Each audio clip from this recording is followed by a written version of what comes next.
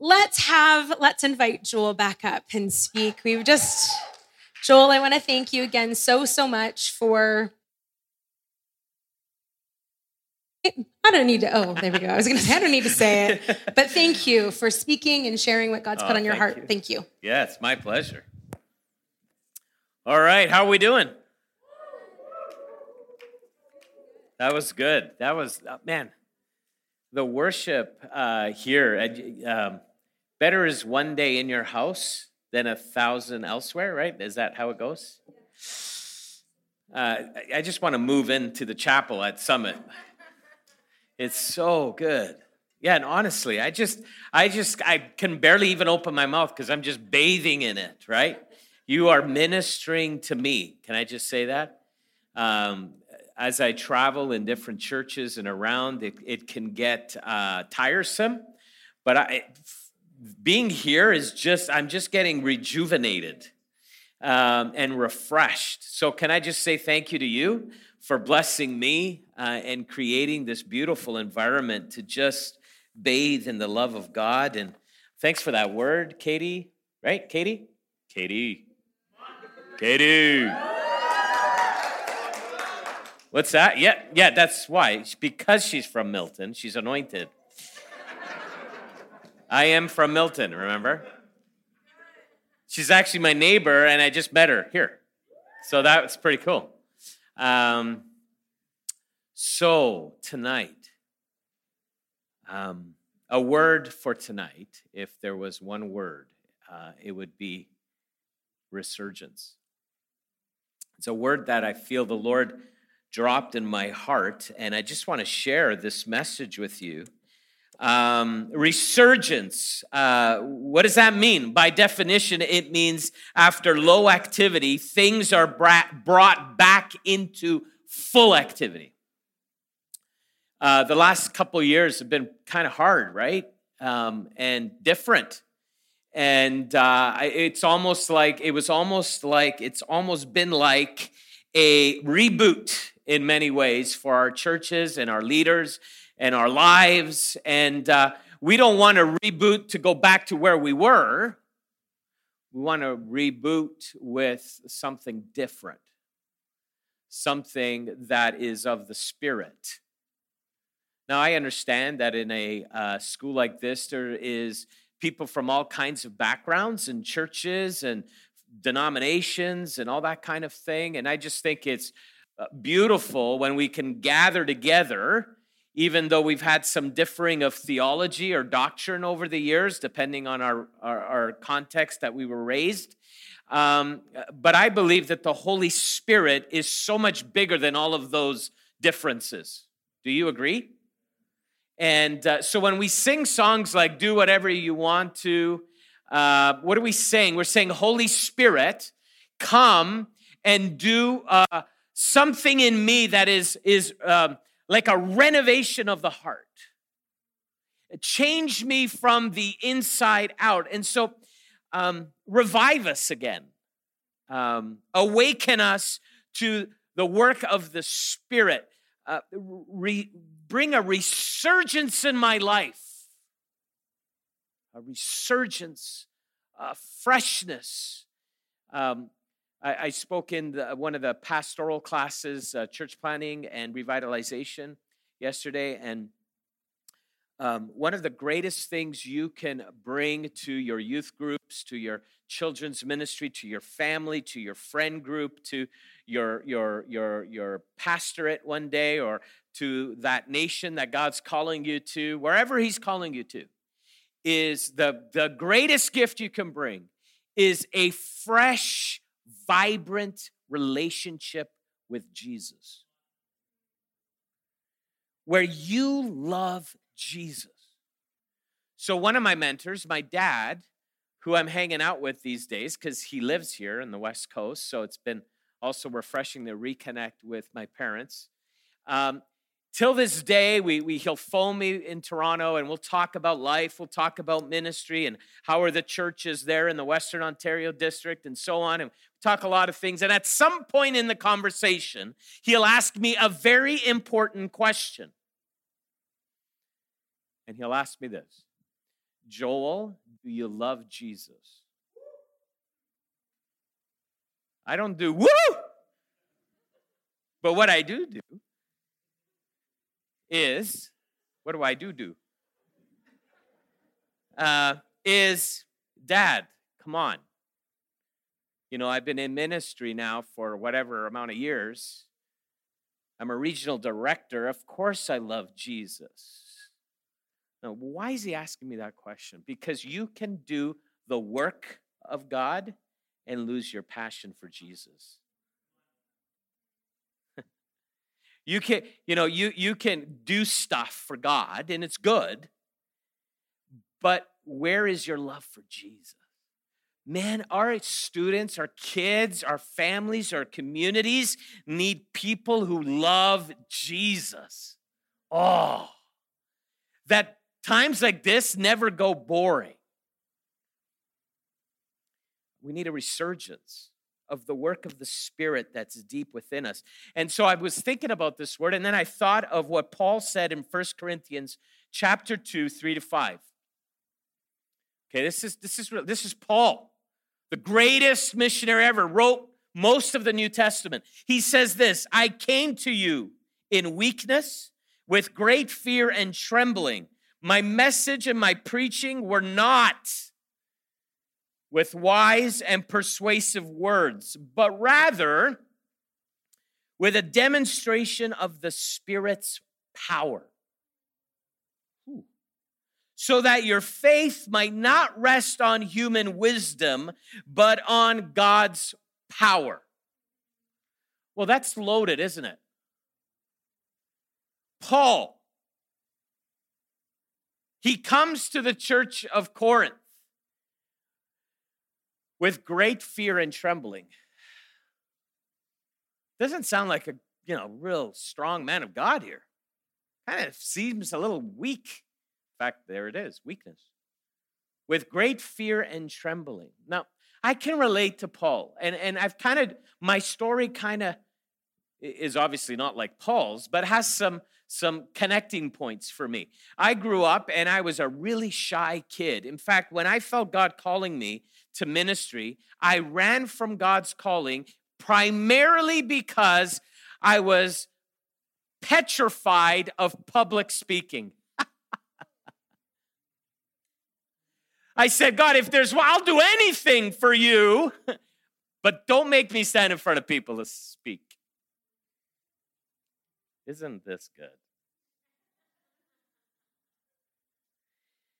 And so when it was time to make a decision for my life or what I was going to do, I was graduating high school. I was like, no, I'm not going to go to Bible college. Nope. But I felt convicted. I couldn't go to a secular college or something. So I went to Trinity Western University, somewhere in the middle,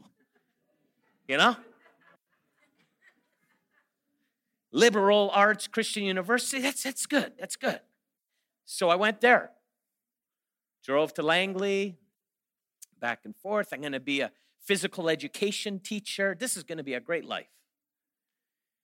And then while I was there, I couldn't run anymore because I felt compelled by the Spirit of God to follow him.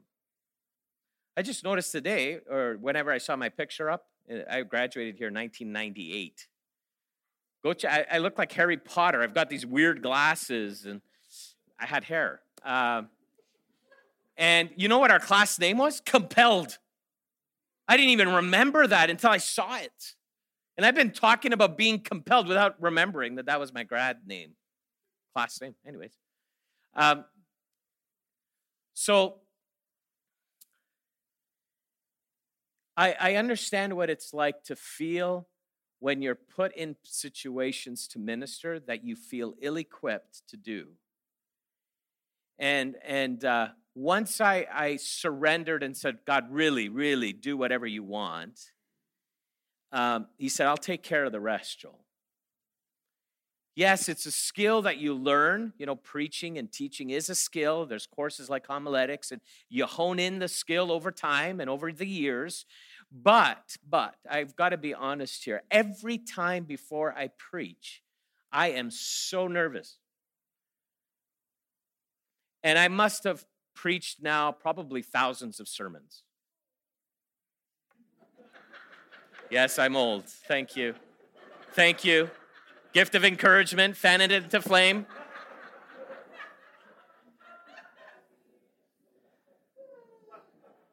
Oh, boy. So, but I learned another thing from my dad, well-seasoned leader. He said, the moment you stop getting nervous before you go up there, you probably should stop preaching. Why? Because it's right there. I came to you in weakness with great fear and trembling. My message and my preaching were not by wise and persuasive words, but rather a demonstration of the Spirit's power, so that your faith might not rest on Joel and his human wisdom and the fact that he's got degrees. No, all that's good and it's preparation. But at the end of the day, may there be a demonstration of the Spirit's power. And every time Joel stands up and tries to communicate, it's the Spirit's work in this weak vessel that is unable to do whatever God's asking him to do without the help of the Spirit of God. So when you lead worship, you have skills. Man, do you have skills. But what I'm seeing is also a demonstration of the Spirit's power that's working through your life, and that is powerful. It's powerful. So I then asked myself, what does it look like? What is the demonstration of the Spirit's power? When do I know the Spirit of God is working through me? Okay, so here are some thoughts for you tonight. I believe that when there's a demonstration of the Spirit's power, there is a resurgence that moves you upward into spiritual maturity.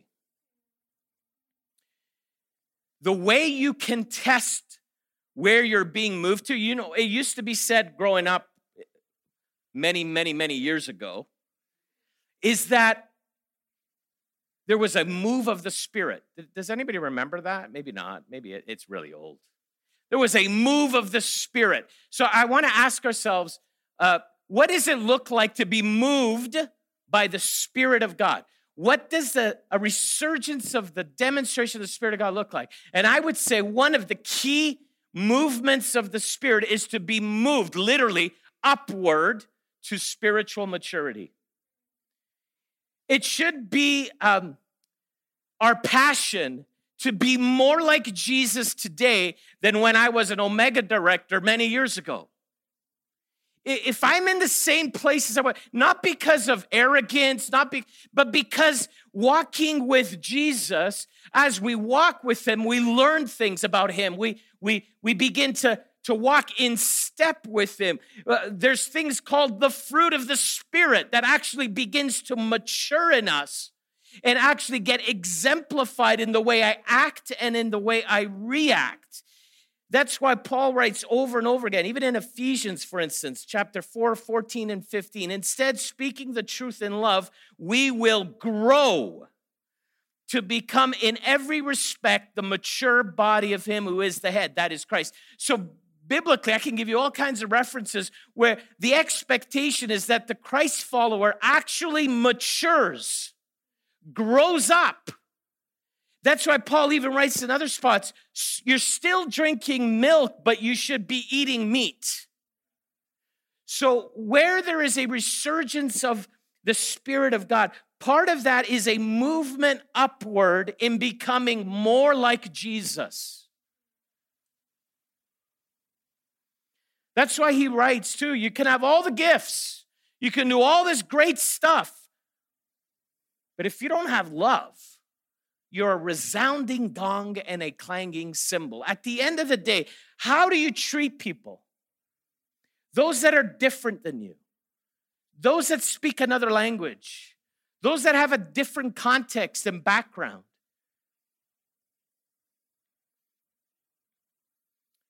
The Holy Spirit is committed to the process of shaping our lives in the image of Christ.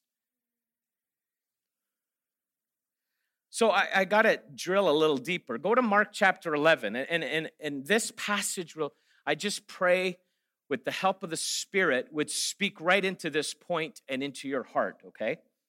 Mark 11, this is important, so please go to it, okay?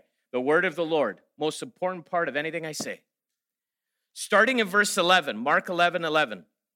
Jesus entered Jerusalem and went into the temple courts. Okay? So he's entering Jerusalem. They've just been singing, Hosanna, Hosanna. He who comes in the name of the Lord, blessed is the coming kingdom of our father David. Hosanna in the highest. And then he enters Jerusalem and he goes right into the temple courts. He looked around at everything. Okay? I want you to envision Jesus. He looked around at everything. He walked around the temple. He walked around the altar. He walked along the foyer. He saw what was going on. And because it was late, it says, it was already late, so he went out again into Bethany with the 12 for the night. But before he went to Bethany, he went to scope out the temple. He wanted to see what was going on. Important context. Remember hermeneutics. You got to understand your context. The next day, as they were leaving Bethany, Jesus was hungry. Really important. Jesus was hungry and in search of satisfying that hunger. So what happens? Seeing in the distance a fig tree in leaf, he went to find out if it had any fruit. And when he reached it, he found, now you got to underline this phrase, he found nothing but leaves. Okay? He found nothing but leaves because it was not the season for figs. Then he said to the tree, may no one ever eat fruit from you again. And his disciples heard him say it. That's why we get hangry, right? He was hungry and he's mad. No food on this fig tree, no figs. Finally, he reaches Jerusalem. Jesus entered the temple courts and began driving out those who were buying and selling there. And he overturned the tables of the money changers and the benches of those selling doves and would not allow anyone to carry merchandise through the temple courts. And as he taught them, he said, is it not written, my house will be called a house of prayer for all nations, but you have made it a den of robbers. Okay. Jesus turns the temple courts upside down. Why is he so ticked off? Why is he so upset? I wonder if part of the clue in answering that question is the fig tree. Let me give you some more context. People were traveling from all regions to Jerusalem to worship God in the temple. And that means people were traveling quite a distance, many of them and most of them by foot. Only the wealthy would have had a donkey to sit on or some sort of ride there. But most people would have been walking miles upon miles just to get to Jerusalem to worship God in the temple. And so the religious leaders of the day who were in charge of the temple courts, they thought of some great ideas. They thought of convenience.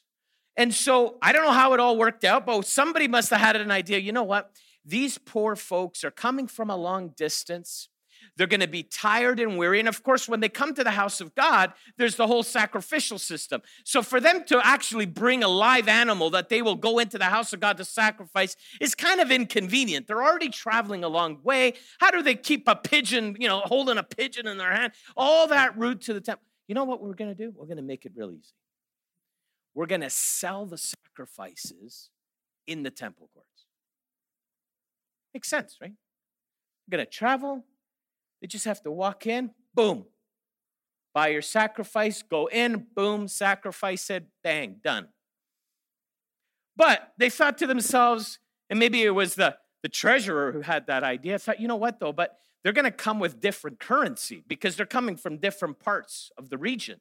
And so they're going to need to exchange their money. So, hey, here's an idea. We're going to be really convenient. We're going to actually have money changers in the temple. So before they go buy their sacrifice, they're going to bring their currency. We're going to exchange their money. And, oh, by the way, we're going to put some extra surcharges on that. We're going to make money off of them. They're going to get this exchange. They're going to get the money that they need. Then they're going to go across the other temple court, and they're going to buy the sacrifice. And by the way, we'll slap on another surcharge because of convenience, right? Well, man, they're going to be expensive birds in here. And so they're going to buy that, and then they're going to worship God. Yeah, good idea. No. Not a good idea. Why was Jesus so upset? Because the people reduced faith in God to a commercial transaction, a business deal, rather than a personally transformed life in Christ. Jesus was offended by the idea that a relationship with God was merely an exchange. It was simply a religious transaction. I do this for you, God. I expect this from you in light of that. And God says, it doesn't work like that. I want all of you. I don't make deals with you. I wonder if here's the connection to the fig tree. Listen up. He sees the fig tree in a distance, the scriptures say, and he's hungry. This fig tree, at this time of the calendar, it was in full leaf, the text said. It had full foliage of leaf, which meant that when a fig tree had full foliage of leaves, it meant that most probably there was figs there. But it was the time and the season where it was kind of standing up because it shouldn't have been full of foliage at that time of year. It was still early. It was not time for figs. Yet this one fig tree, for whatever reason, was full of leaves. And so Jesus, being hungry, sees this tree full of leaves, and it meant that there was much promise in that fig tree. There was much potential that there was figs there because it was full of leaves. And so Jesus, being hungry, goes up to the fig tree, opens up the leaves, no figs. What is the symbol to this in light of what he did when he finally got to the temple? The fact of the matter is the religious leaders, the people of the day, played the religious part. They were full of leaves, but no substance.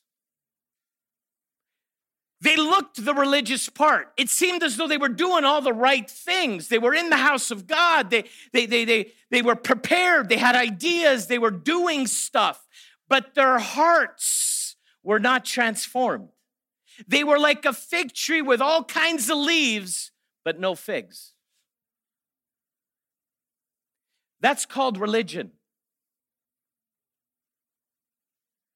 I go to college. I'm studying the Bible. I go to class. I go to chapel. And it seems like I'm playing all the right tone, notes. It looks the part. It's full of full of foliage, full of leaves.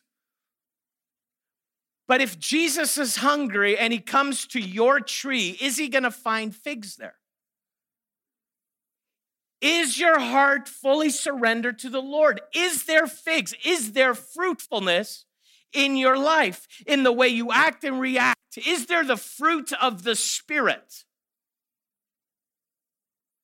Notice it's singular, fruit, not fruits. We must not treat the fruit of the Spirit like the gifts of the Spirit. The gifts of the Spirit, we don't have them all. We have maybe one or two as Christ followers, but we don't have them all. The fruit of the Spirit is one fruit. I can't say I've got love, but joy, I don't have joy. That's not my forte. No, it doesn't work that way. You either have the fruit or you don't. Now, some of the fruit is maybe underdeveloped and is growing in us, but there's got to be fruit there.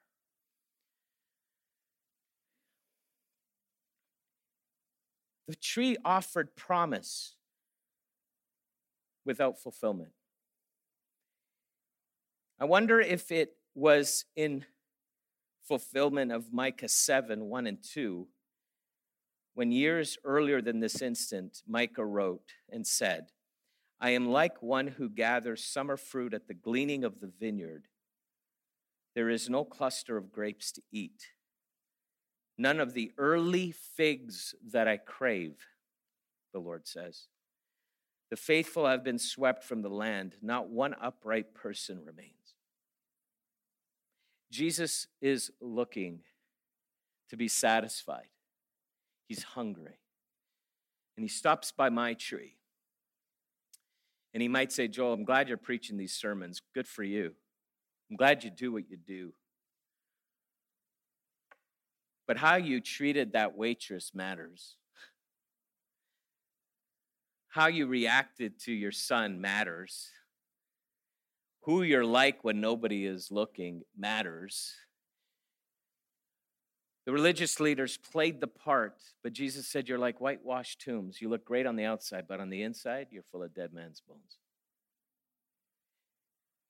I believe a demonstration of the Spirit of God in our lives is this sense of maturity in becoming more and more like Jesus. In my actions and in my reactions. When my roommate is driving me nuts, when I'm working with a team on Omega and I'm lacking patience, when I'm tired and weary, those are the moments where our character is revealed. Billy Sunday put it this way: going to church doesn't make you a Christian any more than standing in a garage makes you a car.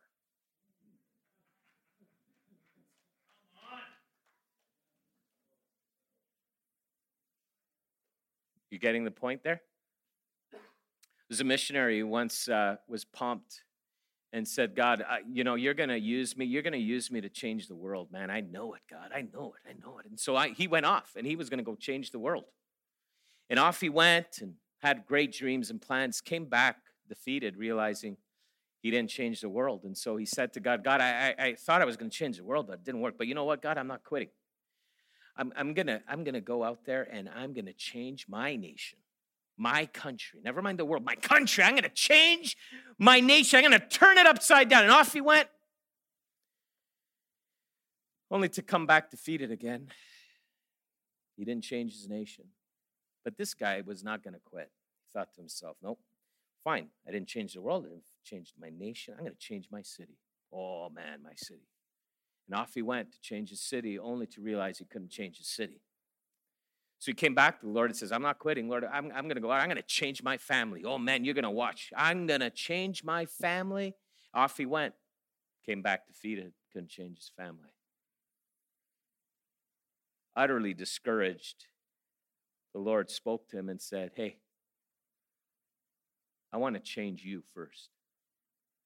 And then maybe as you encounter the work of my Spirit and the transforming work of the Holy Spirit himself, then perhaps I will use you to change your family, your city, your nation, who knows, maybe even the world. It starts right here, the renovation of the heart. If you want to see a resurgence of the work of the Spirit, starts with your own heart. And my prayer for each of you is that when Jesus is looking to be satisfied because he's hungry and he stops under your tree, he will not only find lots of foliage of leaves, but he's going to find figs. Secondly, I believe a resurgence of the Spirit is going to move you inward to build the church. He's going to move you upward in becoming more like Christ, and he's going to push you inward to the body of Christ to build the church. A resurgence of the Spirit is a movement towards inwardly building the church by deploying the gifts and talents that the Lord has given to you. The gifts of the Spirit are given by God's grace. You haven't earned them. They're beyond just abilities, they're supernatural, and they're given. Each member of the body of Christ has at least one spiritual gift. The purpose of that spiritual gift is to build and to edify the church.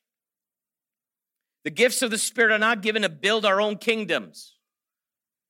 I've seen this way too often, where people literally build their own little kingdom around their one gift. Gifts are meant to be used in unison with other gifts.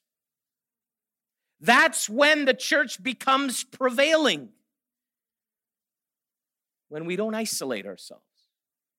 Now, I get it. The church has made some huge mistakes along the way. And sometimes we just want to deconstruct the thing. And sometimes it's easier to be critical of it than to be part of it. And I say that out of personal experience. Unfortunately, I know what's behind the curtain many times in our churches. And I wish I didn't have to see them. But I got to tell you something. The more I do what I do, the more I love the church. The more I believe that the hope of the world is right here. The body of Christ.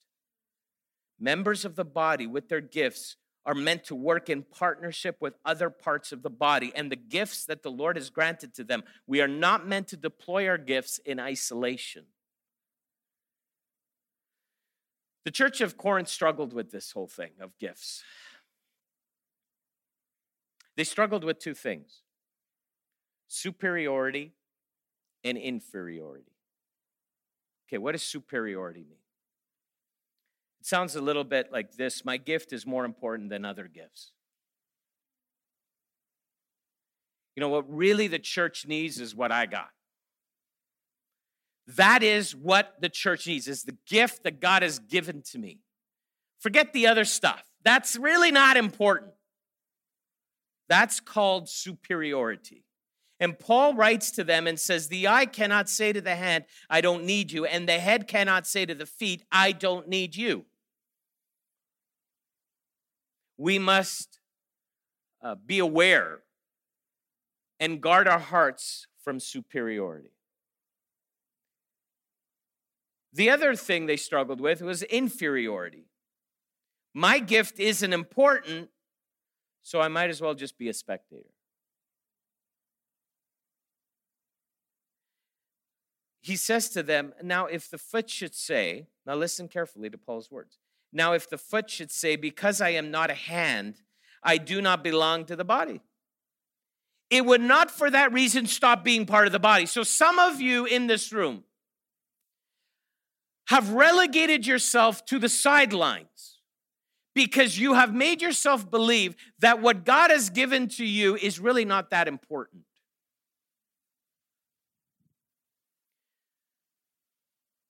I don't sing like these angels just sang tonight. I don't play instruments. I'm whatever it is, and we compare ourselves. I'm not as sharp as that person in that area. And so in that moment, we make ourselves at times believe that I don't have a part to play. So I'm just going to sit back and just watch everybody else do their thing.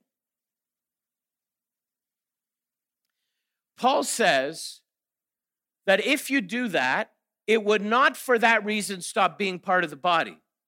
What is he saying? He's saying if you choose to relegate yourself because of inferiority to the sidelines of the work of God, it doesn't mean you're not part of the body. You are part of the body, only that part of the body isn't functioning because you've chosen to sit on the sideline. Which means the body isn't functioning as strong and healthy and powerful as it can. So, Omega teams, you're going to go on this trip. You are on that team for a reason. Every one of you is critical to the power and ministry that comes out of that team. My Omega career started because a former founding Omega director said, hey, Joel, I know you haven't taken Omega, but I need some help. Do you want to come overseas with us? I said, sure. What do you want me to do? I'm not an intern. I'm not a this. I'm not a that. I don't do that. I don't do this. He said, and these were his words. He says, we just need somebody to do a bunch of grunt work, like carry bags, load vans, unload them, carry instruments. And I'm like, okay. And in fact, that's what I did for an entire month. I just carried bags. And I did it at the best of my ability. We made it on trains, buses, planes, because I made sure those bags got on there.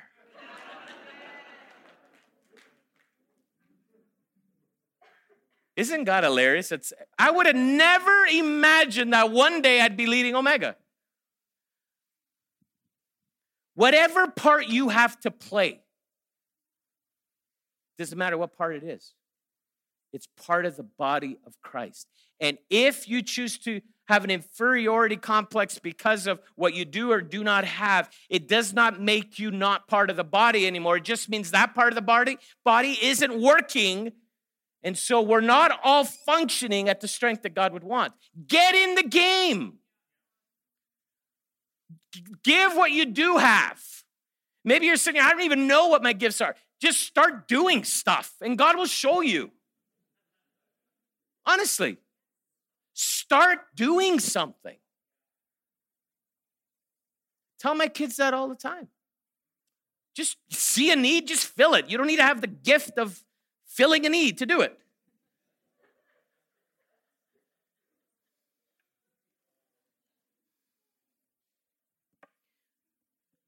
Let us be people who build up the church, not people who tear it down. And if we want to be people of the Spirit, we're going to be moved inward to build the church. Doesn't mean we don't need to have some honest conversations and have some correction and sometimes rebuke in the body of Christ. No, that's part of it. But don't tear the thing down.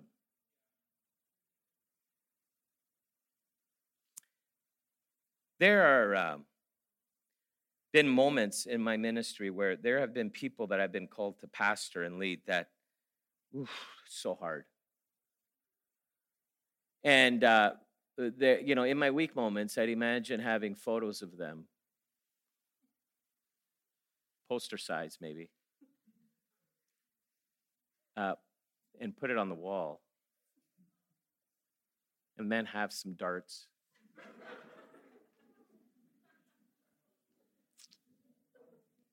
And I would always envision myself just like going nuts with those darts, like not just like, no, like, and over and over and over again until the picture's totally disfigured. See, I'm angry, right? I've got bitterness and anger in my heart. I know. I'm working on it. But I've realized that behind their beautiful faces, if I removed that picture of them, my hunch is I would see Jesus behind their faces. Because it was Jesus, wasn't it, who said, the things you do to these, what you do unto these, you do unto me. And for whatever reason, we forget that when we just rip apart the body of Christ, that we're actually, what did I just say? The body of whom? Christ. We detach ourselves, and because of our anger, we lose sight of the fact that that is an image bearer of Jesus. That this thing is more than just an institution. It is the body of Christ. That is a daughter or son of the King. If you're a parent, you know what it's like. You can cut me off. You can talk to me. Just don't mess with my kids, right? Because those are my kids. May we understand that a resurgence of the Spirit is not just this movement upward and becoming more like Christ, but it's also this movement inward in saying, God, I'm part of this body. I'm not just some isolated stone. I'm not just an isolated hand or an isolated foot. I'm actually part of something bigger than myself. And so, God, help me find my place in that body so that together we can be the vibrant light of Jesus in a world that's so dark and hurting. And instead of fighting against each other, we're actually for each other and working on protecting each other. And when somebody else fails, instead of exposing it, we protect and guard, and instead of gossip and slander. Oh, wouldn't that be amazing? I pray for that kind of environment at Summit, that we're cheering each other on, that when somebody falls, or that we're not exposing it, but we're protecting. Love covers over a multitude of sins, I believe it says. So if you want to know what a demonstration of the Spirit's power looks like, not only are you going to trust the Spirit to make you more like Jesus, but you're going to be part of something bigger than yourself, and you're going to do whatever you can to be a healthy part of the body. And thirdly, I believe a resurgence of the Spirit is going to move you outward to a lost world. We're going to be moved upward and becoming more like Jesus. We're going to be moved inward and building the church, but we're also going to be moved outward to a lost and hurting world.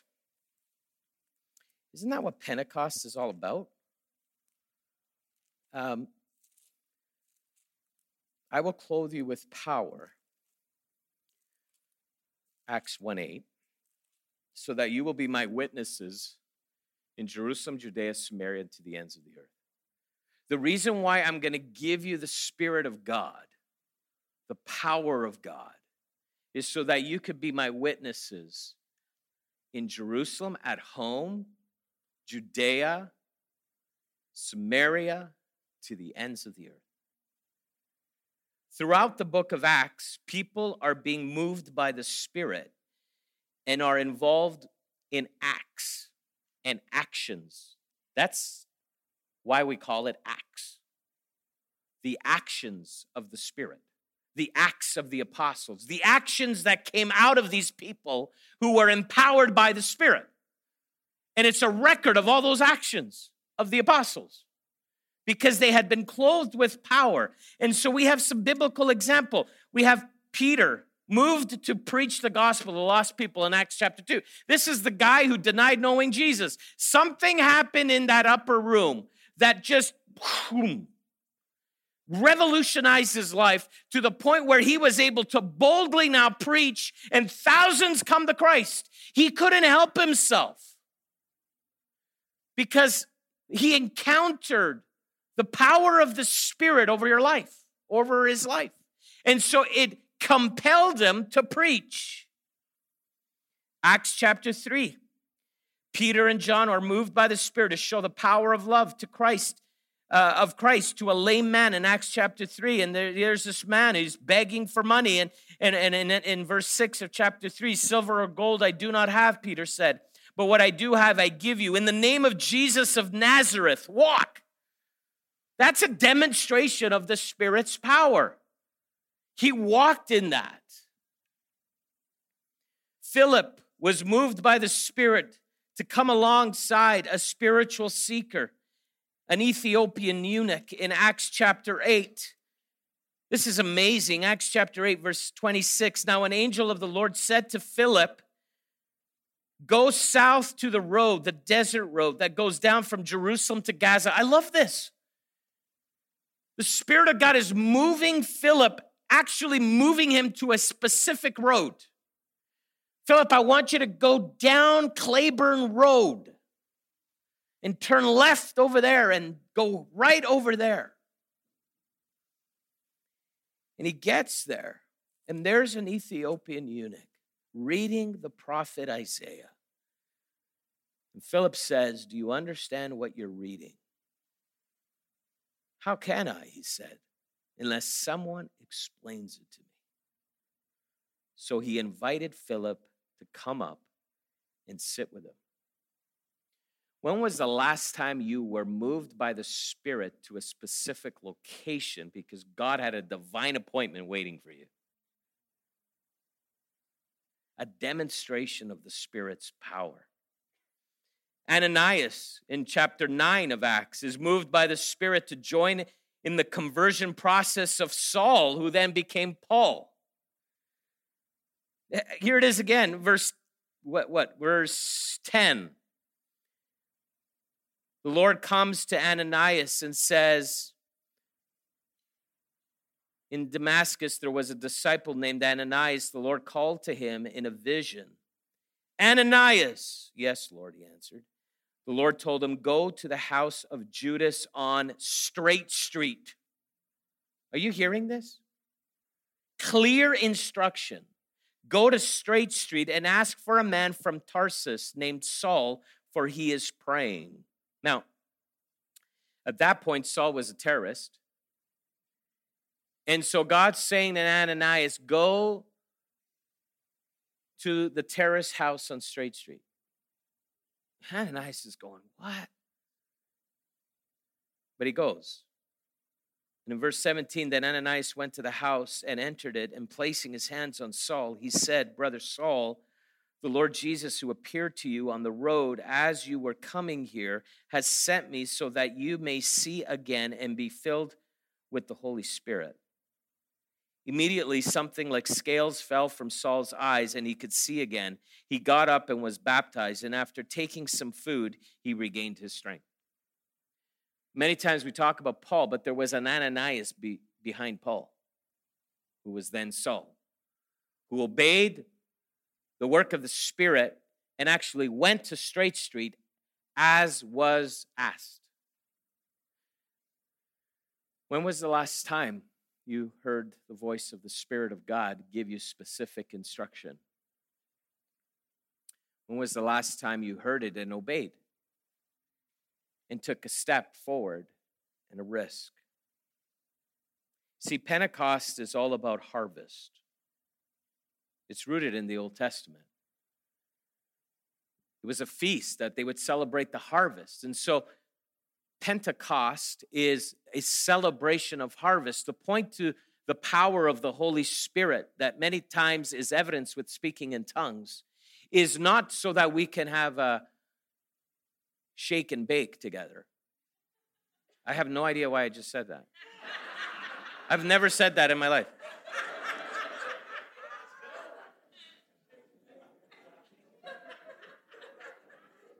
Shake and bake. Wow. I just moved out of the anointing there for a moment. Yeah, I was moved. Moved somewhere else. But it's so much more than an experience. It's actually an equipping, an empowerment to go to those who are far from Christ so that there would be a harvest. That's the whole point. So when you hear you're in Pentecostal distinctives, I used to teach that. I don't know. Jace, do you still? No? Oh, okay. Holy Spirit class, anybody? Is there a class? Pneumatology? Okay. So, you'll learn all the technical stuff, really important. But at the end of the day, the point to it is so that you could be empowered and be compelled to a world that's lost and hurting. That's the point. It's to see a harvest. Okay, I'm going to finish with this because we're going to seek God together for a demonstration of the Spirit's power tonight. So it was at the end of a long Omega trip many years ago. And we had gone to China, Macau, and Hong Kong. We were a team of about 52 people. It was a beast of a team. And we were rotating in all the nations. We mountain biked in rural mainland China where people there had never heard of the name of Jesus once. We would go into the villages and we would then split up as to not bring attention to ourselves because it was a little volatile in some of those areas. And we would go into their homes because the people were so beautiful and hospitable. They would invite us in for tea, and we would connect in their homes, and we would hear their stories, and then we would share the gospel, and we would lead them to Jesus, and then follow-up teams would come, and we would actually record where they lived and who they were, and we would then plant churches with those new believers. So it was an amazing trip. It was a 30-day trip, and it was grueling. And so we would mountain bike some days 50, 60 kilometers a day. And then at the end of the day, we would stay at $2 hotels.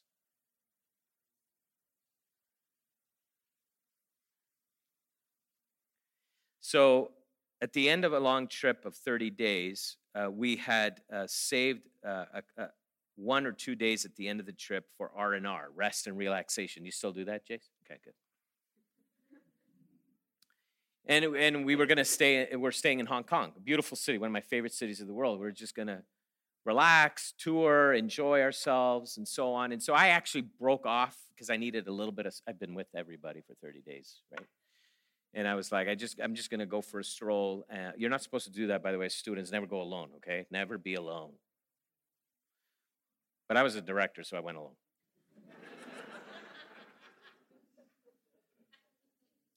So I went to the waterfront in Hong Kong, and beautiful, overlooking the water, and it was just an amazing sight. And I was just completely wiped. I actually counted, I think in that 30-day span, I preached 60 times. I was absolutely leading up to the trip, of course, is, tons of work. And then 30 days, 60 sermons, I was finished. And so I was like, oh God, I just want to rest today. And I just want to enjoy the sights. And I was standing there looking, and the Spirit of God spoke to me. Not in an audible voice, it was just a nudging.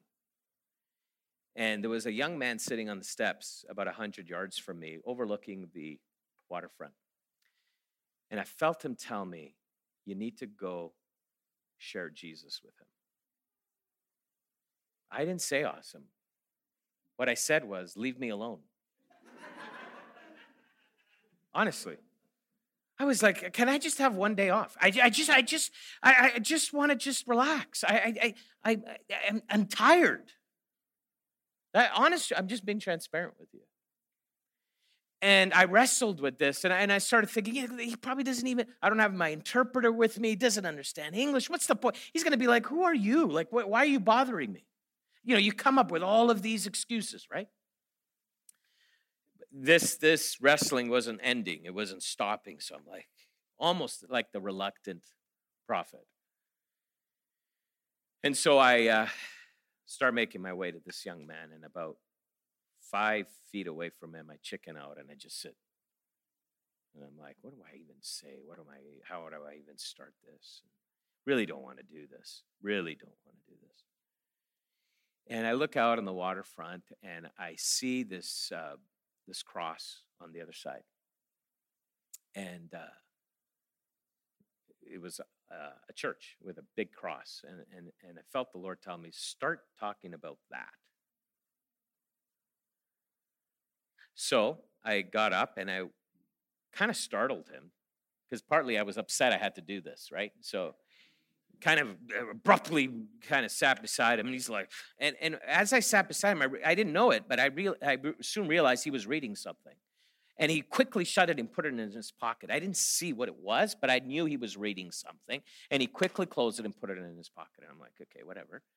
And then I started a conversation, and what do you know? He spoke excellent English. So a little small talk, and then I said to him, what is that there, that building? And he's like, it's a church, bro. Look at it.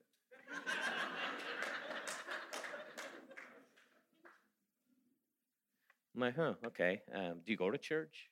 He's like, no, I don't go to church. I'm an atheist. I don't even believe there's a God. I'm like, great.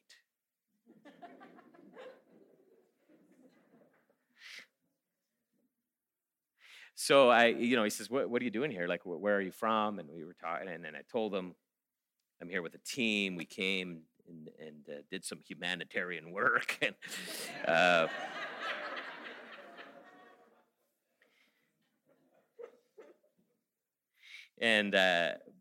But he kept prodding, and I shared my faith with him. I shared Jesus with him.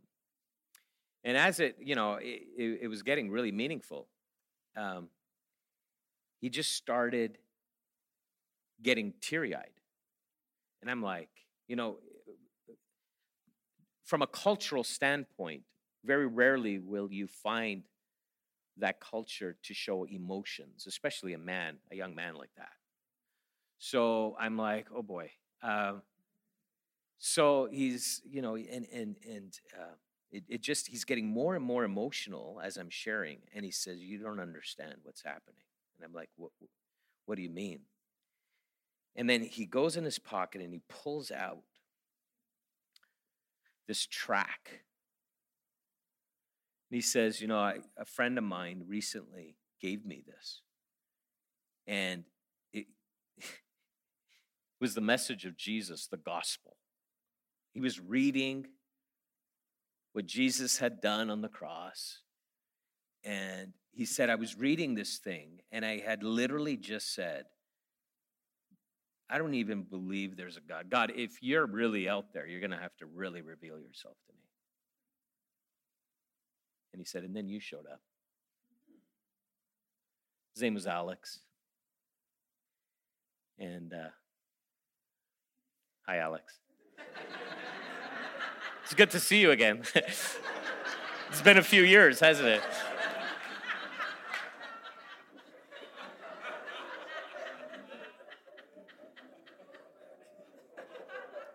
We even had donuts this afternoon together. That's so nice. I led Alex to Jesus on the steps of Hong Kong at the waterfront that day, and got the youth pastor and connected them. Found out later he integrated into the life of the church. It wasn't me, right? I remember I was like the stubborn, tired, kind of grumpy Omega director. But I'm so glad that I listened and was moved by the Spirit that day. Because at just the right time, it was time for Alex to come to Jesus. That is what a demonstration of the Spirit's power looks like. Where you're moved outward to a lost world. I wish I can take you all to my house in Milton. I've got Christine and Nick on my left. I've got Mustafa and his family who are from Iraq to my right. I've got Raul and Shika who are Sikhs in the front. I've got business owners of a large organization across to the left. I've got Brian 2 houses down. Brian, and I got to tell you, some days after work, you just want to drive your car into the garage, shut the door because all the neighbors are out. I'm tired. I don't really feel like having a conversation with my neighbors. But I've learned to say yes to the moving of the Spirit. I'm learning. I haven't learned it fully because I miss many. And the other day, my friend Brian, my neighbor Brian was outside, and I just felt like you don't go in the garage. So I got out of my car, and of course, Brian sees me. He's like, hey! And I'm like, I knew it. I knew he wanted to talk to me. And so we chat, and we start talking about Jesus. Because he asks me, what do I do? It's always the great question, right? And so we started talking, and he's like, this is crazy, because I've been on a spiritual journey, he says to me. He said these words, I've been on a spiritual journey. And I go to a Catholic church, but I feel like I'm missing something, but I don't know what it is. And then he goes on, and so we're talking, and I'm answering some of his questions, and he's like, the Lord has brought you here. I want to meet with you regularly for Bible studies. So the other day we went to Starbucks, and I had my Bible, and he's asking me questions, and he's like, holy smokes, I never knew that. And so I said, it's right here. It's not me, it's right here. And he's like, He takes out his phone. Take a picture of that. I want to show my wife that. I said, we can get you your own Bible.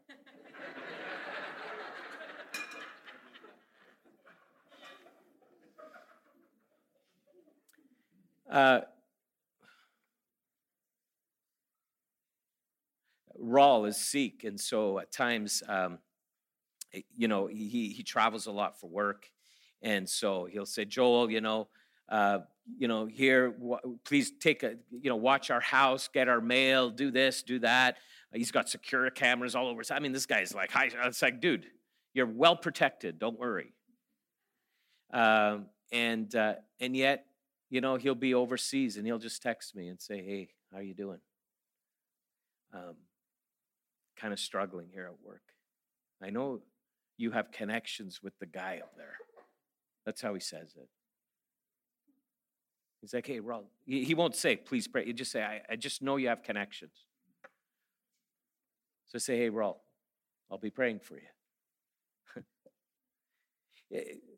When it's his daughter's birthday, Sylvia walks over with a gift. He said, we wanted to move for so many years, but we just like to be your neighbor. We're not going to move.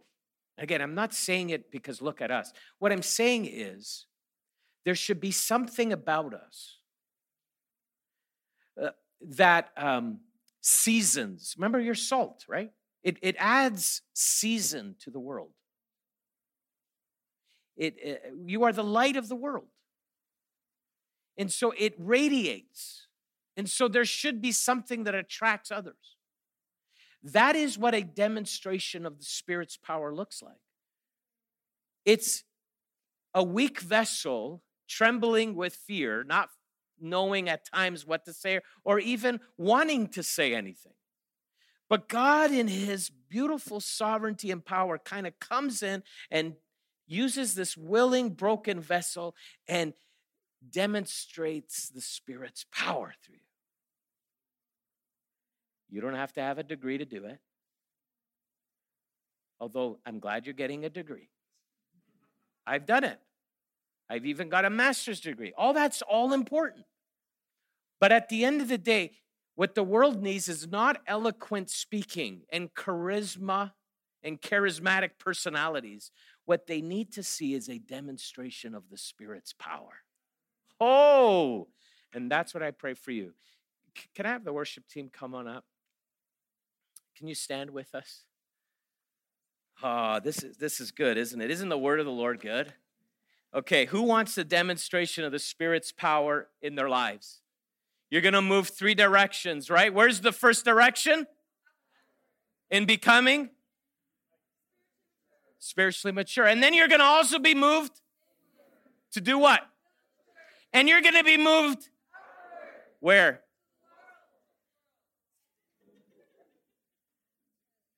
So I want us to turn this place into a place where the Spirit of God, you sang it, okay? I didn't tell you to sing it. I watched all of you. You were singing, like you were like really giving it. Whatever you want from me. You sang it. I watched you and I heard you. Okay. All right. So, be open to the Spirit right now, right here. I had a student, they were like, I don't believe in that whole baptism of the Spirit stuff, man. I said, that's cool. He's like, I'm not going to go to no altar. I don't feel comfortable. I don't want anybody sweating over me and yelling at me and giving me little riddles to say so that I get back. Say my last name a few times if you want, Yeah, you're getting it now. Say my name, Spiridigliozzi, and you'll be fine. No, seek the person of the Spirit. Seek the person of the Spirit. And so that same student, I remember one day, I'm like, don't go to altars.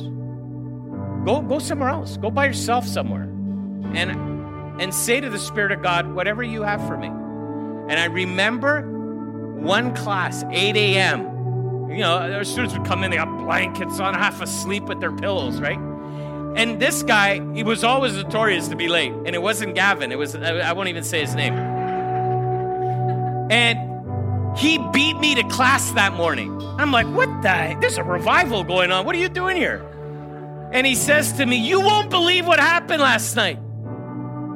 I took you up on the idea, and I went, and at that time there was a classroom. It looked a whole lot different, okay? It was bad, now it's good. Before bad, now good.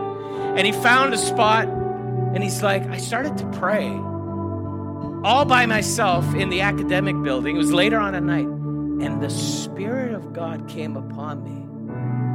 And I started to speak a language I have never spoken before. And he's like, Joel, it's amazing. This intimacy I have with God, it's just, I would have never imagined it. By himself, in the evening, no band, no pastor praying, just him and God. But maybe tonight, he wants to do a fresh thing in you right here, right now. Whatever you want, God. And so find a spot. Come on up. I'm still good with time. Come on, it's 8:40. Find a spot and begin to seek God and say, God, I want there to be a demonstration of the Spirit's power in my life. I don't just want to be a fig tree with leaves. I want there to be fruit there. Can you guys lead us? Come, find a spot and seek God. I'll join you. Bless you.